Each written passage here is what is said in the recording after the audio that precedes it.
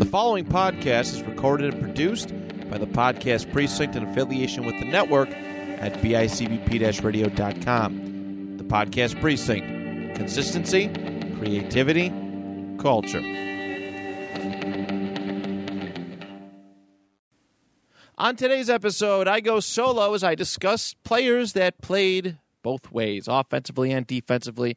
The 60-Minute Men Month begins now for our NFL history episodes. Thank you so much for tuning in. My name is Matt Johnson, and this is the 2 Point Conversation.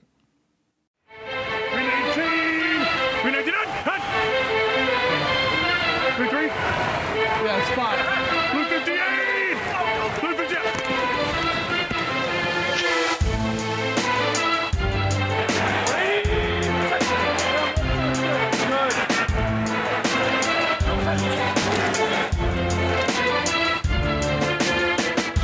All right, welcome back, everybody. No Andrew today, as we specified on yesterday's episode. He is enjoying his son Jacoby's birthday, as I would hope. I would really hope that he would not choose podcasting over his son, and he did the right thing. So, but this month is a brand new theme. All right, brand new theme, as we specified, every single month, something new. And yes, the 60-Minute Men is the theme for the month of August. Players who played both sides of the ball, which is a lot more uncommon now. Way back in the day, a lot more frequent, but current times, not really looked fondly upon, especially with the amount of money that goes into a lot of these players. But back in the day, way back in the origins of the NFL, it was a good way to make a little bit more money, for sure, playing two sides of the ball. And honestly, like, football was not as position specific as it is today, if that makes any sense. It was very common for a guy, and we're going to talk about, just run through some of them today, some of the best of all time, and obviously, you know, we'll discuss them in more detail when we do their episodes, but it wasn't uncommon for a guy to be, you know, play on offense, be like a running back or an edge or whatever the heck the positions were at that time, go play defense, and also be the head coach.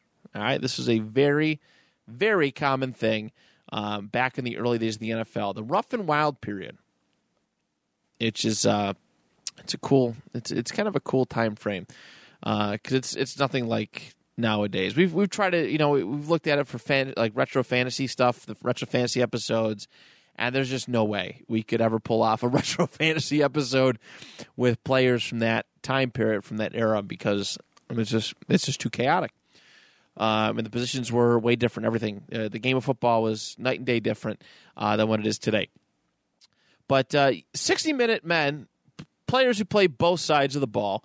You see it a lot more in high school football. A lot. I know in my high school, it wasn't uncommon for a player to be on both offense and defense. Unfortunately, a guy who was on my wrestling team, he got hurt. He hurt his back really bad and missed his entire senior wrestling season. Really good wrestler, too. Missed his entire senior wrestling season and because of a bad back injury that he suffered in the middle of a game. Just exhaustion playing both sides of the ball. But yeah, it's ferocious. It's exhausting. It's a very, very tough thing to do. We all know that it's not actually 60 minutes, right? I think we've all told our significant others at one point or another, hey, there's 5 minutes left in the game. I'll be good when it's done. And 20 minutes go by, and yeah, maybe that's exaggerating. Maybe like 15 minutes go by, and the game is still going on. Imagine that, though. Imagine that. 3 hours, obviously with a little halftime, having to play both sides of the ball. And you have to be obviously really, really good to do it. Really, really talented to be able to do it and be good at it. But there are a lot of great names that were able to do that. Some people just love the game of football, and just especially in the 1920s, 30s, when the money wasn't nearly as, I mean, nothing is nearly as good as it is today, but when money wasn't like,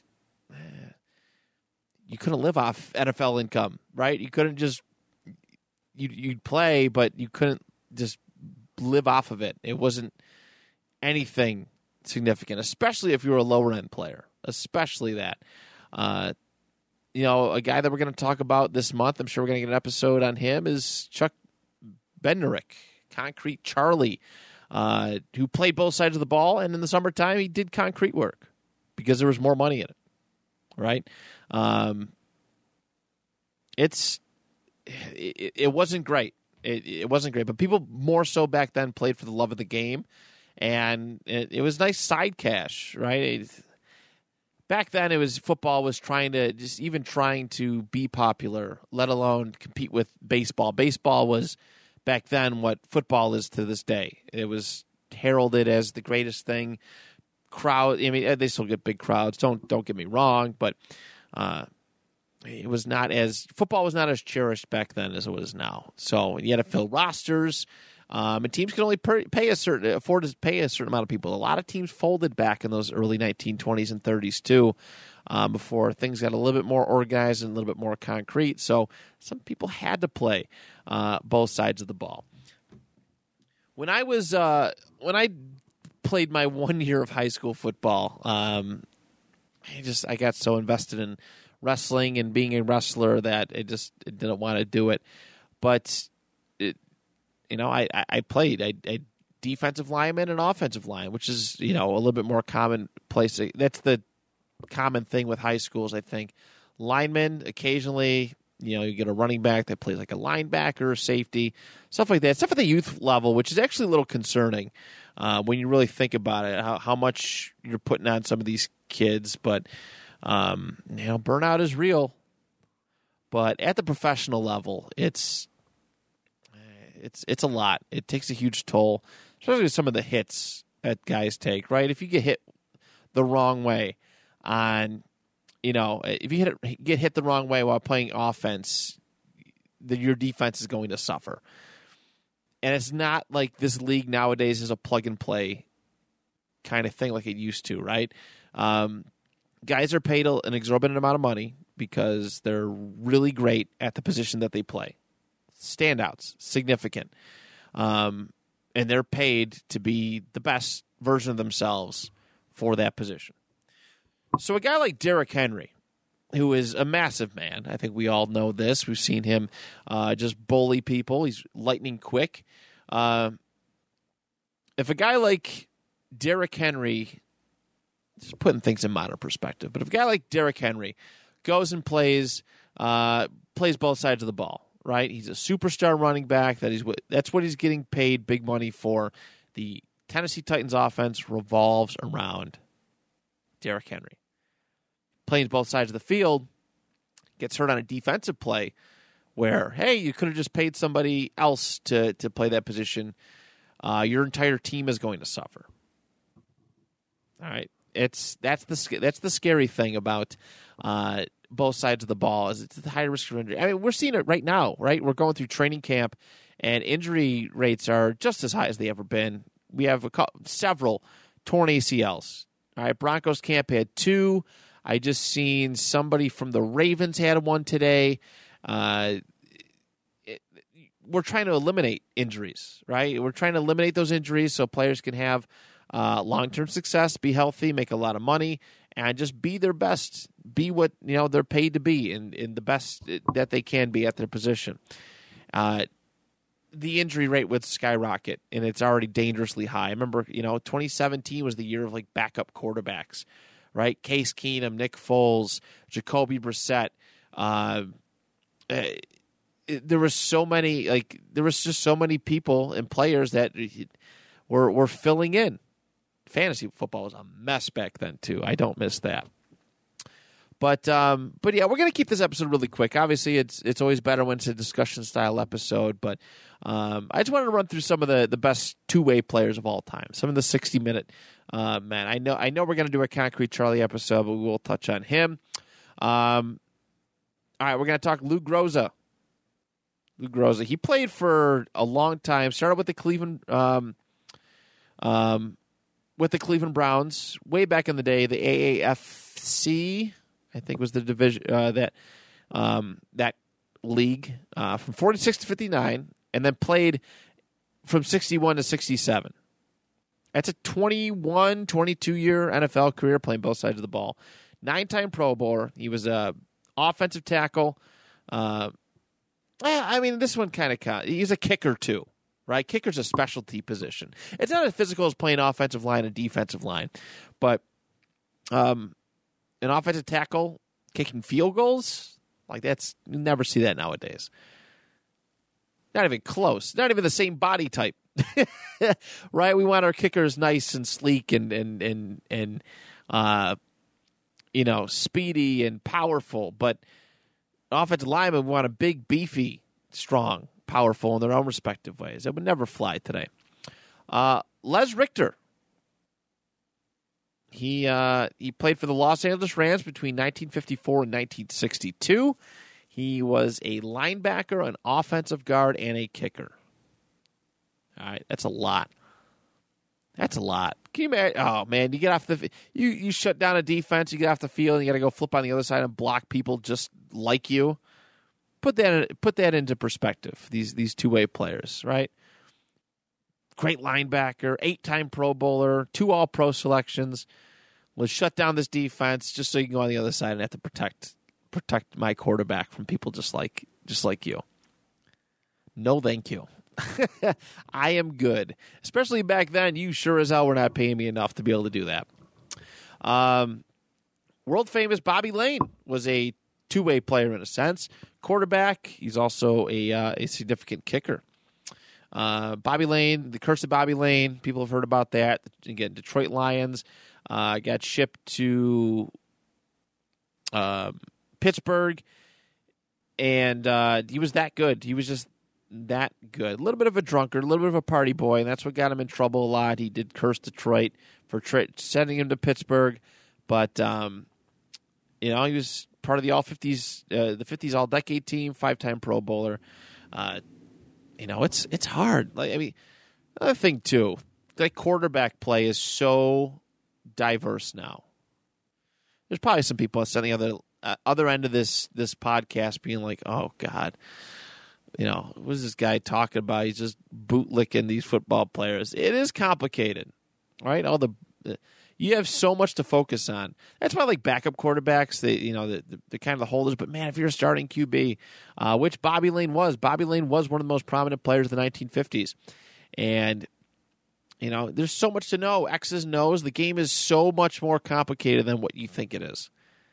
We've dabbled into film study last year. We're getting ready to get back into it actually this upcoming week, myself and Brian, and it's insane. It's insane. It's too much stuff to focus on, and if you're going to be the best, you have to divulge all your time in being the best. I've said that a lot this episode already. It's only 12 minutes in. 13 minutes in? Gross. Red Bedgrow. He was offensive end as well as a defensive end. Offensive end was kind of like that was their receivers back then, if I'm not mistaken. Played between 1927 and 1936 for the Yankees, Giants, and Brooklyn Dodgers. And yes, those are all football team names. That's what they did back then. I was right. All right, he had 35 catches for 560 yards and 7 touchdowns. And he was an All-Pro 4 times. So obviously the passing game was a lot different back then, but that's a lot. That's a lot. Wide receiver and then go play DN. That might actually be kind of fun. That might be kind of fun. Even though, again, like I said, the passing rules were a lot different then. Defensive players could have their way with you if they wanted, and you could just be on the ground the entire game. Another one, Alex, I can't even pronounce this name, Chachowicz. He was a linebacker and a center for the Lions and the Philadelphia Eagles. All right. Again, same kind of idea as Les Richter. Exhausting. He was All-Pro twice, won 2 NFL championships, and he is in the Pro Football Hall of Fame. Probably one of the most famous ones, which I'm sure we're going to talk about him, is George Blanda. George Blanda, I think Andrew pulled up the stat. He was the first ever fantasy football player drafted ever, way back in the day. He played for a long time. Really good kicker, but he did play quarterback. He was a utility knife sort of player. Utility knife in a way. Hall of Famer, All-Pro twice, AFL All-Time Team, and he played for the Bears, Colts, Bears, again, unless they listed it twice, Oilers, and Oakland Raiders. Go look up pictures of George Blanda. All right, this dude he's something else. All right, a couple years ago, there was a meme out about like a player comparison thing at age. Like there was a picture of George Blanda, like 40-something years old, and Tom Brady. That's George Blanda. That was George Blanda. There's a noticeable difference between how young that Tom Brady looks compared to how young that George Blanda looks. I think George Blanda might like smoke cigarettes on the sidelines, heavy drink, something like that. But Blanda was an absolute legend. Here's one of the earliest and first superstars in NFL history, the Galloping Ghost, Red Grange, who he was one of the great running backs in the early 1900s, the early days of the NFL being the NFL. Running was everything, right? Passing rules were different. Incomplete pass for the longest time, many people don't know this, was a turnover. It would turn over to the other team wherever the ball landed. It was a turnover. If you did not complete a pass, it was a turnover. That's why a lot of passing yard numbers are down, and people legit are like wild when they're like, "Oh, these old quarterbacks, they're, not even close." The rules are different. Obviously, the rules have changed to benefit quarterbacks nowadays, but yeah. So that's kind of where Red Grange was that dude. And he was a really good defensive back as well. Really solid defensive back. Did a good job with just playing both sides of the ball. He's absolutely immortalized. A lot of people have heard of Red Grange. In fact, his whole draft was a fun story on its own. But he was one of the early superstars, like marketable superstars of the National Football League. So Red Grange, Jimmy Conselman. Head coach, owner, quarterback, defensive back. What a role. What a role that must be. To have all those. But that's, again, that was commonplace. Commonplace. All 1920s, he's a 1920s all-decade team, two-time NFL champion. Yeah. It's pretty wild. Sammy Baugh. A lot of people love talking about Sammy Baugh. Great quarterback. He also played defensive back and punter for the team. 6th overall pick in 37. 2 NFL Player of the Year awards. And he retired in 52. It's a long career. All 1940s decade. I keep saying all first. 1940s all-decade team. Sammy Baugh is great. Jim Thorpe, one of the most popular and marketable superstars of the early days of the National Football League. Gold medal athlete, 1912 in the pentathlon and the decathlon. And legit any position you could think of, Jim Thorpe played. I think he was was he the first NFL president? I could be mistaken. But there's a giant statue of him. No, I don't want Jim Thorpe, Pennsylvania. There's a giant statue of him at the Pro Football Hall of Fame. Let's see. Coached a whole bunch. Played baseball. I mean, this dude was everything. I'm not going to bury myself in a hole too much more. I'm sure a Jim Thorpe episode is probably it's definitely going to happen. So, but anyways, he did pretty well for himself. Again, both sides of the ball, every position you could think of. Just one of the greatest athletes of all time. Gino Cappelletti, not in the Hall of Fame, but he was the 1964 AFL MVP, wide receiver, and a kicker. Concrete Charlie, we've talked about, linebacker and center. Bronco Nagurski, another very early on superstar back in the day. Fullback. And he also played defensive lineman. He was pretty good at that. And, Bronco was scary good. Scary good. I think he dabbled in pro wrestling as well after his career was over. But, he was a big dude. Big, strong dude. So, but those are some of the names. I don't know exactly who we're going to pick out. I think Andrew might have choice. Or maybe I have choice. I really do want to talk about some of these old players. But I'll chat with Andrew before. And next Friday, in the next couple Fridays, we'll have episodes out for you specializing in 60-minute Ironmen. And a lot of great legends. I always love talking about the old school football days. But that is it. Make sure you tune in tomorrow, NFL or fantasy football duo. And get to see hear from the fantasy mailbag. I got a couple good questions sent in by our Facebook fans, Facebook likers.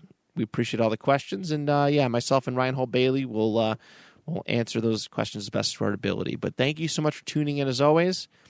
On behalf of myself, till next time, the 2-point conversation is good. 319, 399, 3 3. Yeah, spot.